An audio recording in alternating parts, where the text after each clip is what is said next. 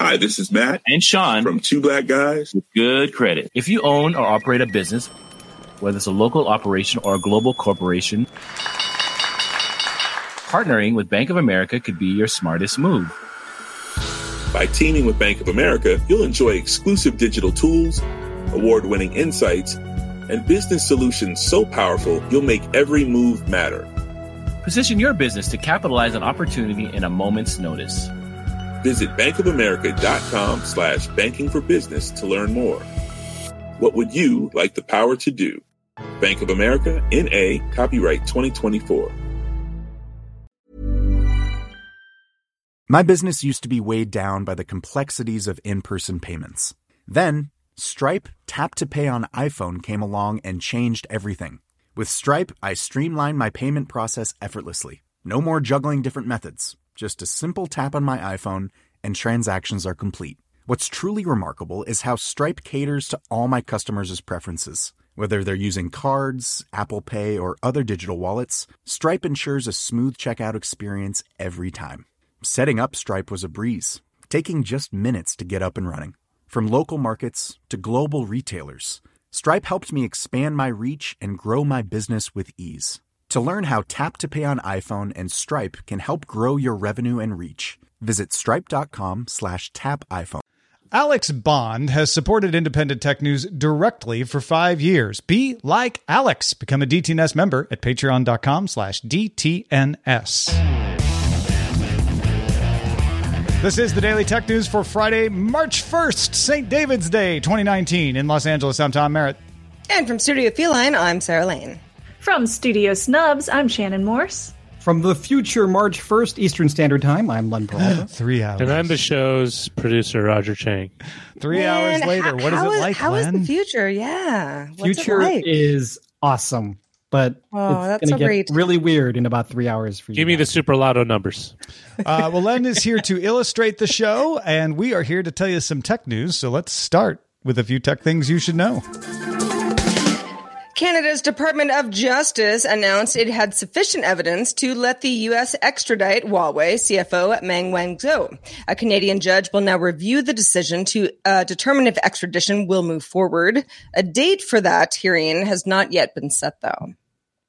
Twitter confirmed it is developing a hide tweet feature after code for it was spotted by security researcher Jane Mainchun Wong. The feature would allow users to hide Twitter replies in conversations that they started. Replies would still be viewable through a menu option. So I could hide all the people who say, "You're not as old or cold as me," whenever I tweet those things.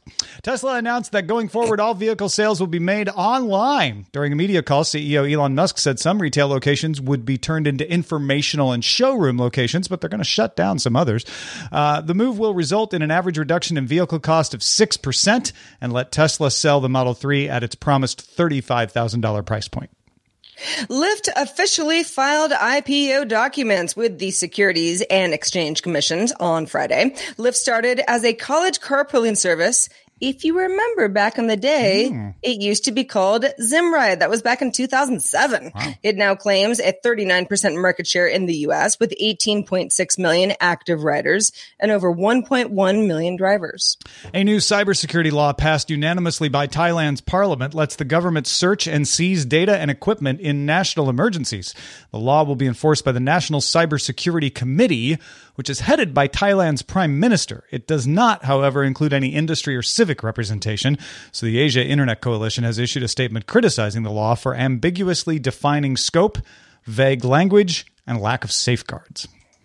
All right, let's talk a little bit more about something Google's doing for Android that sounds like a good idea to me, Shannon.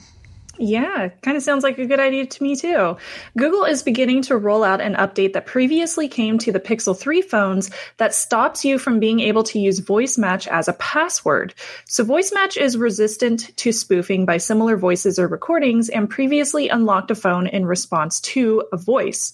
With the update, using your voice on a locked Android phone will only return personal results like your email, calendar, contacts, your reminders, any memory aids you might have put in, and shopping lists. It also won't unlock the phone. Voice Match can also sync up with Google Home and smart displays as well. So you can still see people's email if you can mimic them. But I guess it's difficult. It's not impossible. It's difficult to mimic their voice for unlock. Yeah, it's difficult. This is definitely a really good thing that Google is doing from a security standpoint. But I also feel like it's going to take away some of that convenience from users if they might have gotten used to using voice match. So I'm not sure if they're going to use assistants in the future if they have lost that convenience of unlocking their phone. They might still use it for simple things like that, but it does take away from some of those tasks like playing music and stuff like that. Yeah, I mean, voice match needs to get as good at telling people apart as fingerprint sensors or Face ID, things like that. Then they could go back to just letting you unlock your phone with it, right? But that would be okay. It's just that there's that potential for confusion and spoofing. Exactly. And for that very exact reason, that's why I never actually used voice match to unlock my own phones because I've had Google Pixels for years, and that's never been something I've wanted to use, just because the chance that it could be used to spoof my voice, or the possibility was there and in existence. It's much safer for me to just use something that I know or something that I have, which is my fingerprint. Does this change your mind? Do you say, oh, well, now that it's limited enough, it's okay? Or are you still like, no, better safe than sorry? No, I still feel like just because it could unlock things like your email or your contacts or even things like your shopping list, like those are things that I want to keep private. So I definitely won't be using this going forward. But I can see how some people might enjoy using that in the future. I just hope it doesn't ruin convenience for so many people that they're just like, well, screw this. The Wall Street Journal's sources say that Amazon's been doing a lot of news this week, is planning to open dozens of low-cost grocery stores in the U.S., with the first one possibly opening in our great city of Los Angeles by the end of the year. The chain would offer a wider selection of products than Whole Foods, but at 335,000 square feet would be larger than Amazon Go convenience stores. So pretty big store overall. The report says that Amazon might buy regional grocery store chains and is in talks for locations in San Francisco, Seattle, Chicago, Philadelphia, and Washington, D.C. Yeah, most big grocery stores in the U.S. are around 70,000 square feet. So these are smaller than your your local big Safeway or Kroger or something like that. But they're bigger than a lot of the Whole Foods stores, certainly bigger than the Amazon Go stores. And Whole Foods limits what they sell to not include things with preservatives and emphasis on organics. And I guess these stores would not. These stores would be like, preservatives or go. Here, please, buy some preservatives. Right, yeah. So it's funny if anybody was like, well, Amazon really believes in the Whole Foods, way of life. That does not sound like what these stores would be. No. Amazon also has a Whole Foods grocery store not far from where I live called 365, which is one of Whole Foods sort of personal brands of like, yeah. And so it's kind of a Whole Foods store, but very limited only to that line of stuff. So I sort of, I wonder how much that might be related to this. So a combination of Whole Foods 365, is that what it's called? 360? Yeah. The Whole Foods house brand and the Amazon Basics house brands, right? You could just line the shelves with that stuff, and it would be a low cost way for people to shop, and a way for Amazon to serve grocery shopping in more markets where Whole Foods is just too pricey. And it's another place for them to reach out with delivery. I mean, these stores would also presumably work as hubs for grocery delivery for Amazon groceries. I love the fact that they have the Amazon Go stores that they've been testing in a bunch of different cities, because if they brought that cashierless base to a much larger grocery store, it would save me so much time. But I'm not sure if they're going to go that route, because in the article that we read for the show, they even explained that they are going to have a large focus on customer service, which is a pretty big requirement that you have people doing that customer service. Yeah, doing Amazon Go over 35,000 square feet is a bigger challenge than these smaller stores that they do. But if they did some more automation that's not quite cashierless, and let's say they only stock house brands, Amazon or Whole Foods house brands, that means it's easier to stock, because you're not having to put 15,000 different varieties of toothpaste up there. You only got 2 or 3. We were talking previously about, the tyranny of choice and having too many brands. This might be a benefit for people that way. I'm very curious what they do with this. Yeah, and Amazon, as we've reported in the past, has gotten into certain brands that make sense for consumers, like pet food and baby diapers, and the list goes on. So it makes a lot of sense that a low-cost Amazon grocery store might be Amazon branded exclusively. A study published in the journal Science on Thursday describes a new way to monitor preterm babies with a cordless wafer-thin sensor made of a silicon-like casing with soft mechanics that use little or no adhesive. They use near-field communication, NFC, the same thing you use for your Android Pay, to collect vital signs data, and a Bluetooth chip transmits it to a mobile device. The sensor itself is powered through radio frequency, through RF, so it doesn't need a battery. That reduces the weight. The wires that are on the current sensors make it difficult for doctors and nurses to access a baby quickly. It impedes parents from holding the baby. A lot of times it's thought that skin-to-skin therapy might be helpful. This gets in the way of that. It impedes you from breastfeeding. So having these lightweight cordless sensors would be better for all of those situations because you wouldn't have all the cords hanging off. The scientists tested it with 21 neonates, that's new babies, for the study, and a further 60 babies tested after the study was published yielded the same positive results, and they have not yet observed any negative side effects. A lot of times, too, those electrodes can leave a little skin irritation because of the adhesive, so these are better about that as well. A large trial is still needed and is scheduled to happen in Zambia, India, and Pakistan later this year, and the U.S. FDA approval could come in around 5 years, they think, if all goes well. This is so cool. I mean, this isn't necessarily something that affects me personally, but it's something that I've had friends who have experienced, having a baby before their term date, and having to deal with, all those wires and everything on your baby. They say from their own standpoint, like psychologically, it really affects them even as parents. The fact that they aren't able to spend as much time like emotionally bonding with their baby just because they can't hold them as often. Yeah. So I could see this even really helping positively the parents too, just for their own psyche and for their emotional attachment to their children. There's also the idea that this would lower the cost of rollout since the Bluetooth can be read off of phones and tablets. You don't have to buy expensive specialized equipment. And that would help in a lot of areas. That's one of the reasons they want to test this in Zambia and Pakistan and India to see how well it works in areas that don't have quite the infrastructure to have a lot of these kinds of monitoring situations. It could save a lot of lives, honestly. So really interesting to watch. I agree with you. The music industry is still not dying. Yay. Surprise. Yay. They told me it was dying, Shannon.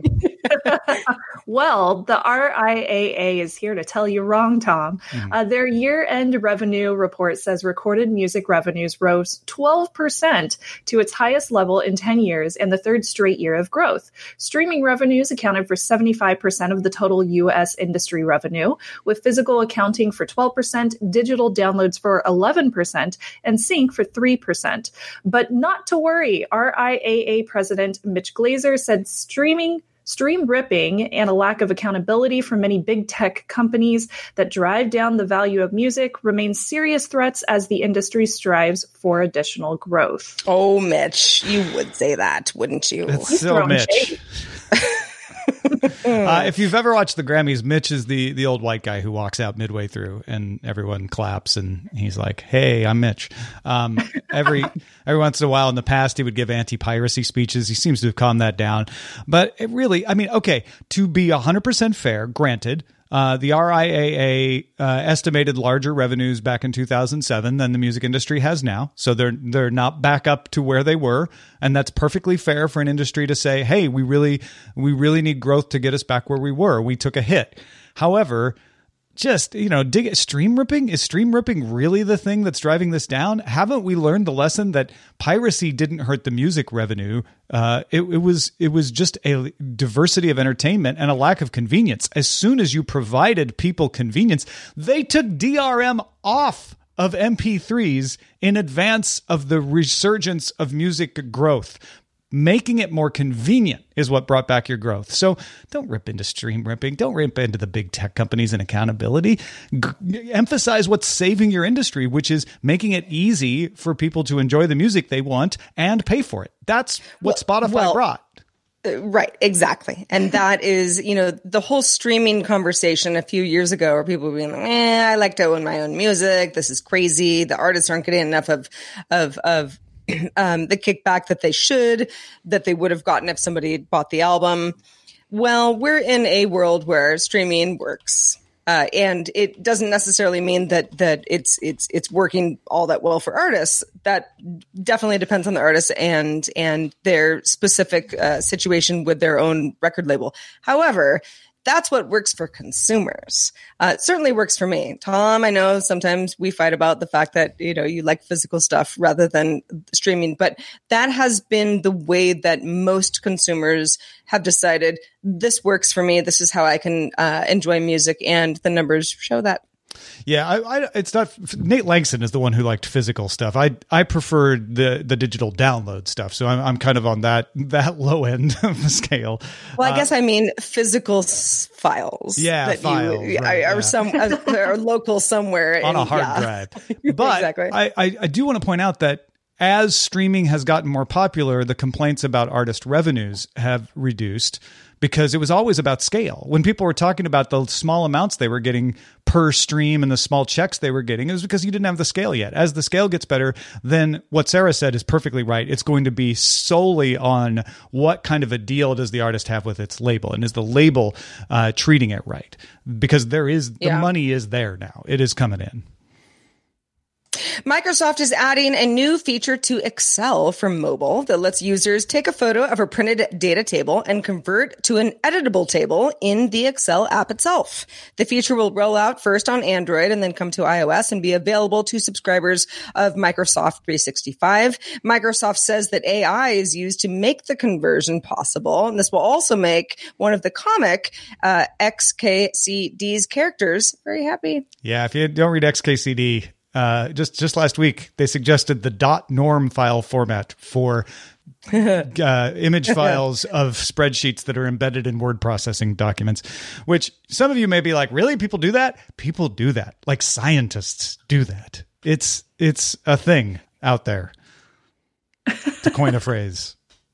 I'm so thankful nobody has ever tried that with me, because I would bark back at them.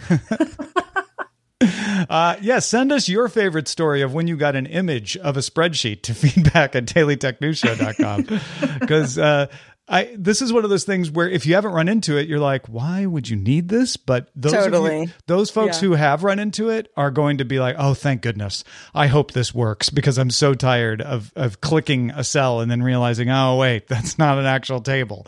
That's just a picture of a table. I would highly suggest to anybody that is testing this on their own Android or iOS devices, once it comes to iOS, that you definitely double check the information that is brought into the spreadsheet from the screenshot, because there have been multiple occasions where I've noticed that OCR or AI gets the data incorrect based on how grainy the image is, or how lined up it is, how aligned it is. So definitely just double check. No, Shannon, Microsoft said they use artificial intelligence, so it'll be perfect, right? You're so funny, Tom. Hopefully it's better. Hopefully they've improved it somewhat. But it's Shannon's giving you wise words of advice there, ladies and gentlemen. Super smart. Well, folks, if you want to get all the tech headlines each day, you can be smart too and just enjoy it in 5 minutes. That's all it takes. So go to dailytechheadlines.com and subscribe and get up to date.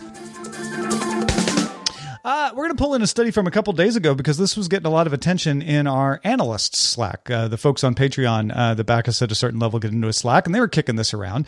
It's a study from cordcutting.com that surveyed 1,127 people using Amazon's Mechanical Turk. This was it's an attempt to do a statistically viable study, but it's not perfect. So, your mileage may vary, but they did try to get it to about a 50-50 male-female split. They tried to have a good range of age groups in there as well. And they asked about what they call mooching, and I've noticed every other outlet that picked it up calls piracy. I don't think logging into someone else's Netflix account with their username and password is piracy. It's mooching. I love that. Mooching is what cordcutting.com called it. That's what I'm going to call it. Netflix appears to be the most popular with moochers, borrowing logins for up to 26 months at a time for the most part, while Prime Video was usually borrowed for 16 months and Hulu for 11 months. 48% of Netflix moochers use a parent's login. So I'm assuming it's someone who's moved out of the house but still uses their parents' login. 14% use a brother or sister's. My sister actually turned me down on that. She's like, no, I want to own my own. If everybody who mooches paid for their own subscription instead of mooching, it would bring Netflix in an extra $192 million. Amazon would get an extra $45 million and Hulu an extra $40 million. However, not everybody who mooches would pay on their own. That's kind of why they're mooching, right? The largest age group of people mooching Netflix and Hulu was millennials at 18% and 20%. So it's still pretty evenly spread, but the millennials were a little more likely. Baby boomers were tops for mooching Prime Video at 19.5%. But again, it was fairly evenly spread out between those. This brought up the conversation that we're going to have today, which is this okay? Let's start with legal. I'll treat the legal side of it because that's not so much up for debate unless you're a lawyer. Strict readings of the Computer Fraud and Abuse Act would probably call mooching accessing computer resources. And the Computer Fraud and Abuse Act we've talked about on the show before is very problematic because it is so broad. So technically, you're not authorized to access the computing resources of Netflix by Netflix if you're using someone else's account. So you technically are breaking the Computer Fraud and Abuse Act law. But in practice, nobody is prosecuting this. Nobody's enforcing the Computer Fraud and Abuse Act that way. So practically, I don't think anybody's in legal trouble here. And if somebody tried to use the Computer Fraud and Abuse Act, it would cause such an uproar. It would probably, it might actually get the Computer Fraud and Abuse Act changed. So it's not in anyone's interest to do that. But is it ethical? Shannon, Sarah, Roger, Len, is it ethical to do this? Well, okay. As a cord cutter myself, Sarah, and I know that I am, and I know that there are a variety of ways that people can get content, myself included, over the years. I have mooched off of my mother's own account, which shall remain nameless, but it has happened. Worked really well until it didn't, and then whatever. But the two of us were sort of like, are we going to get in trouble? No, we're not going to get in trouble. I mean, I got your username and your password, and I downloaded the right apps, and no one's going to know that it's not my mom in my house accessing something and it's me instead. But ethically, I do believe it's unsound. I personally believe it's a gray area. I let my mother mooch off me, my parents, because one, I don't really use Netflix all the time. Two, they very infrequently use it.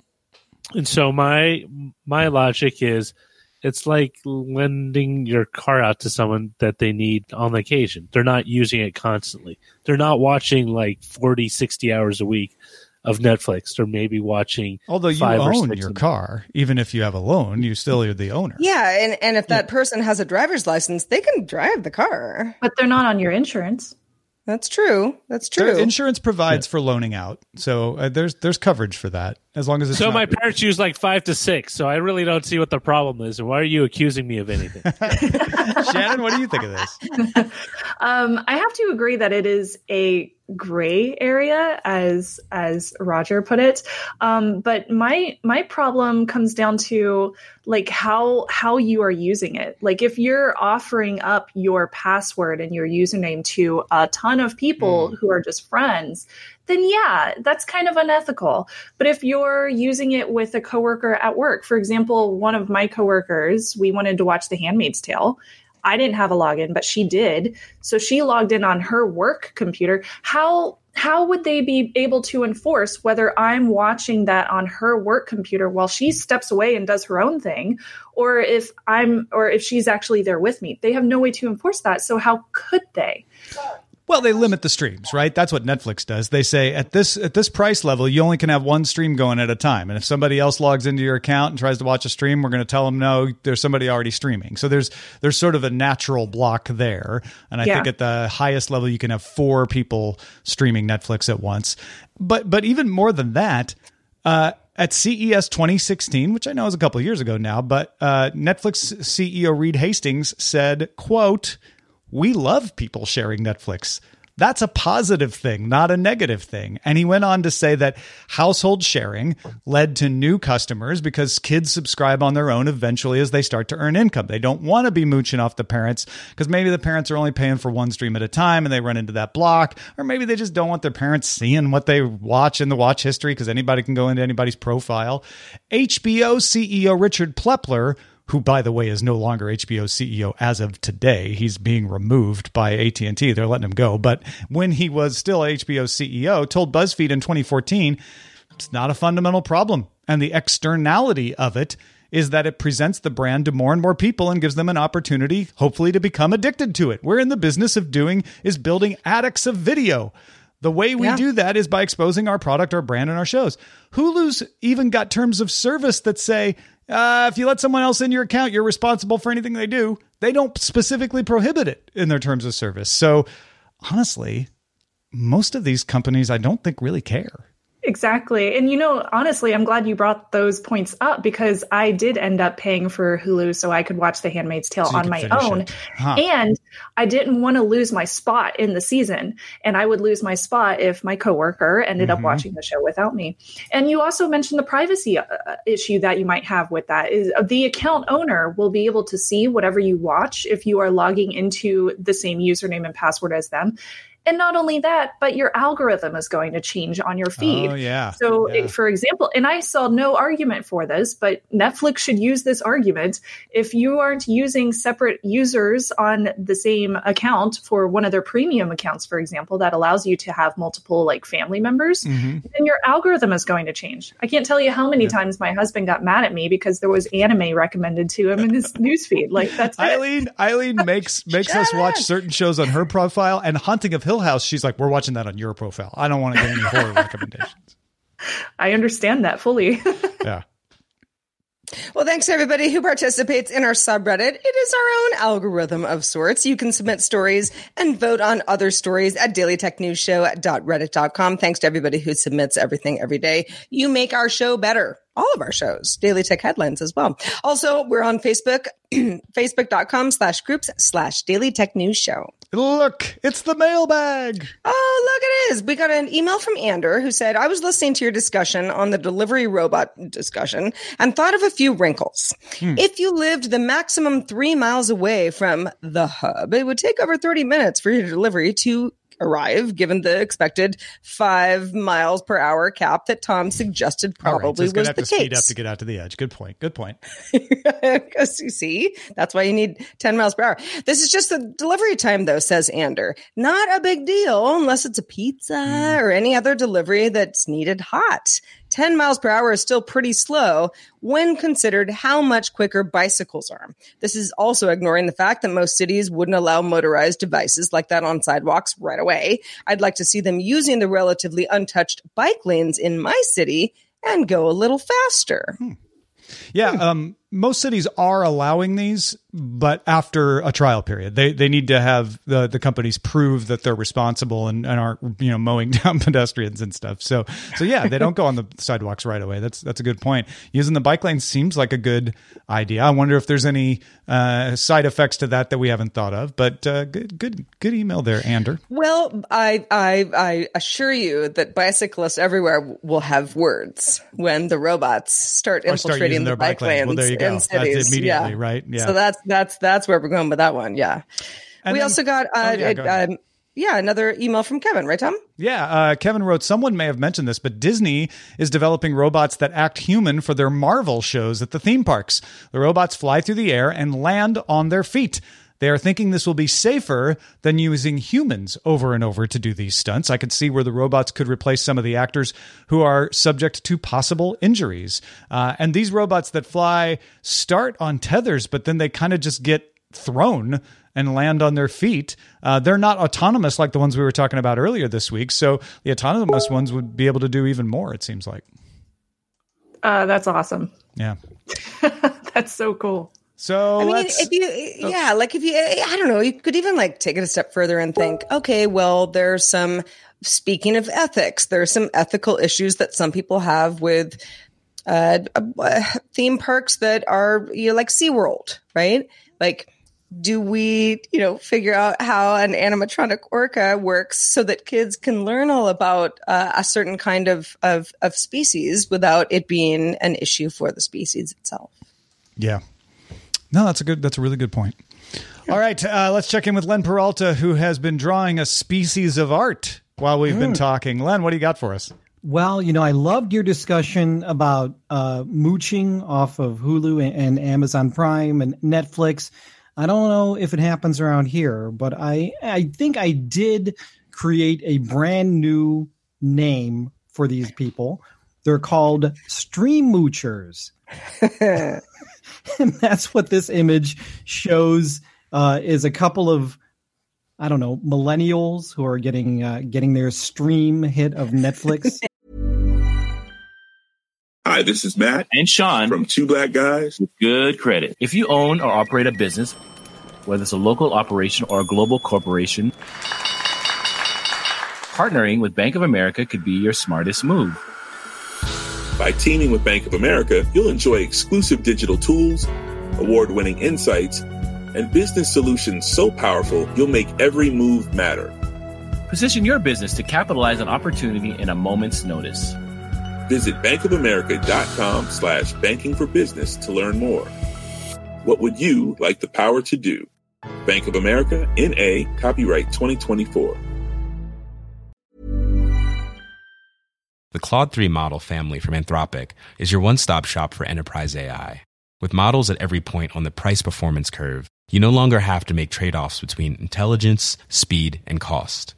Claude 3 Opus sets new industry benchmarks for intelligence. Sonnet strikes the perfect balance between skills and speed. And Haiku is the fastest and lowest cost model in the market, perfectly designed for high-volume, high-speed use cases. Join the thousands of enterprises who trust Anthropic to keep them at the frontier. Visit anthropic.com/Claude today. My business used to be weighed down by the complexities of in-person payments.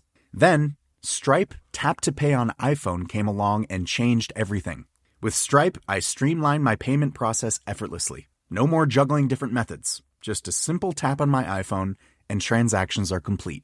What's truly remarkable is how Stripe caters to all my customers' preferences. Whether they're using cards, Apple Pay, or other digital wallets, Stripe ensures a smooth checkout experience every time.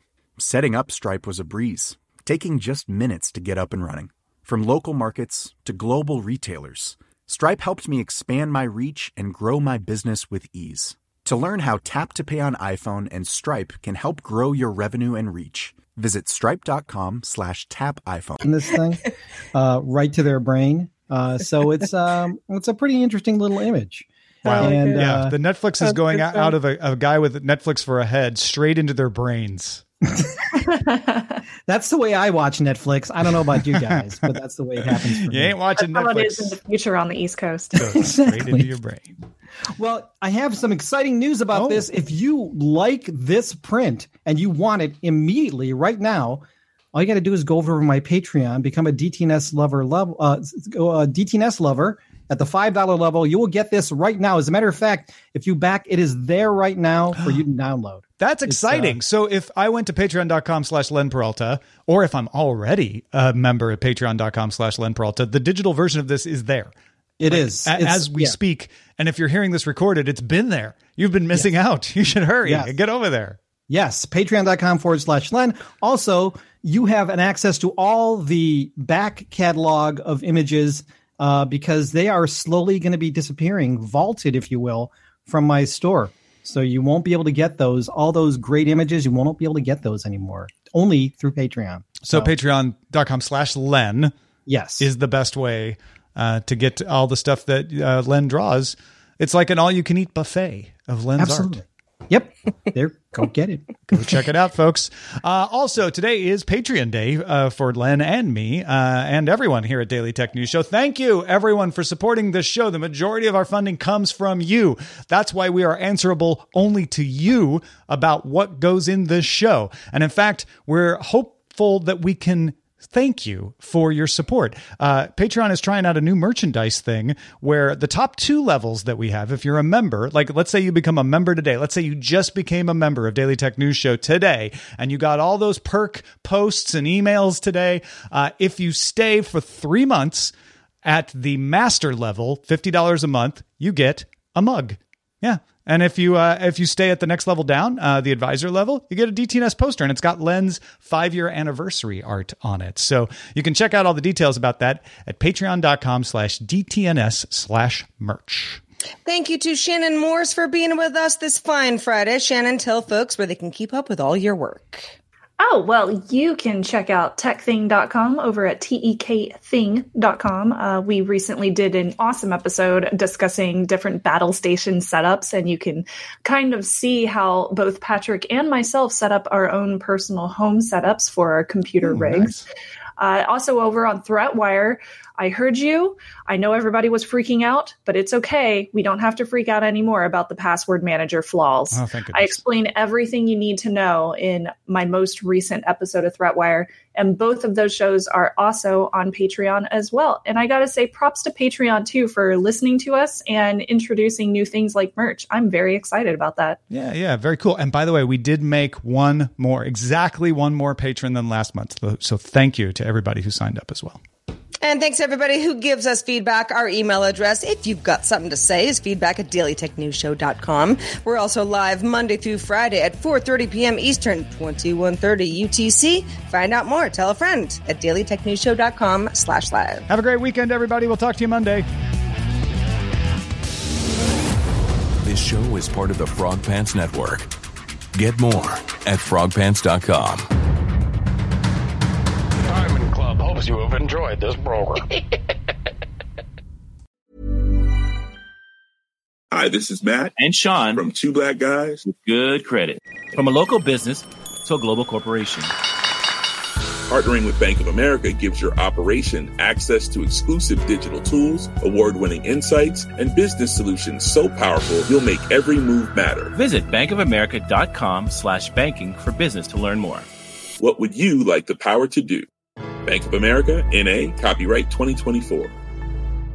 Catch those springtime vibes all over Arizona.